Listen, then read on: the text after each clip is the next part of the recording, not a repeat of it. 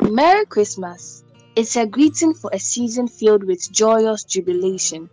I mean, school vacations, end of year parties, get togethers, gift giving, and in some parts of the world, snow. This season is recognized worldwide as a reason to smile, spread cheer, and share traditions.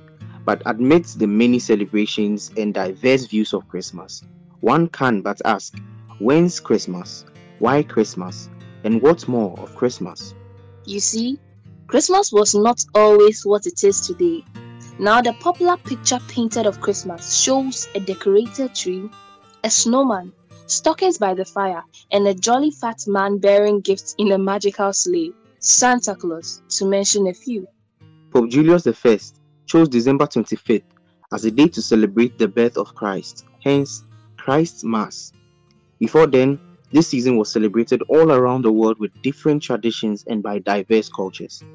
The interesting thing about how Christmas came about is that it allows one to create a meaningful tradition, the freedom not to only follow dogmatic procedures on how to enjoy the festivities.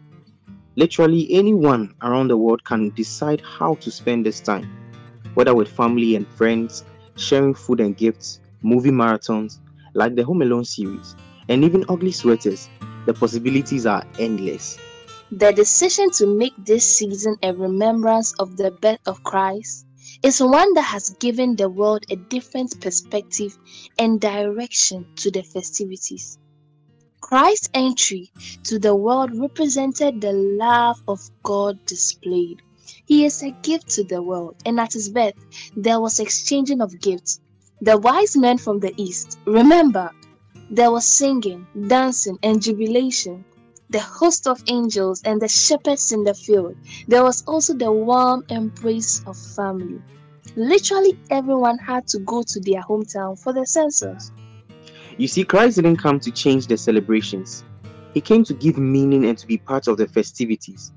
He didn't come to take away the traditions, but to influence and bring to light the essence of this season. So no matter what your culture and tradition is, remember to inculcate the essence of Christ's birth, whether in giving gifts or singing hymns or Christmas songs, enjoying Christmas food, and even bonding with family. Give a thought to the Son of God, Jesus, who is God's gift to the world. Anytime you sing or hear a Christmas song, remember the angels who sang good news with great joy. And when you connect with friends and family, consider the salvation that Christ gives, that reconciles us to God our Father. Go through the festivities with Him in mind, that the world was once dark, but now a great light has come.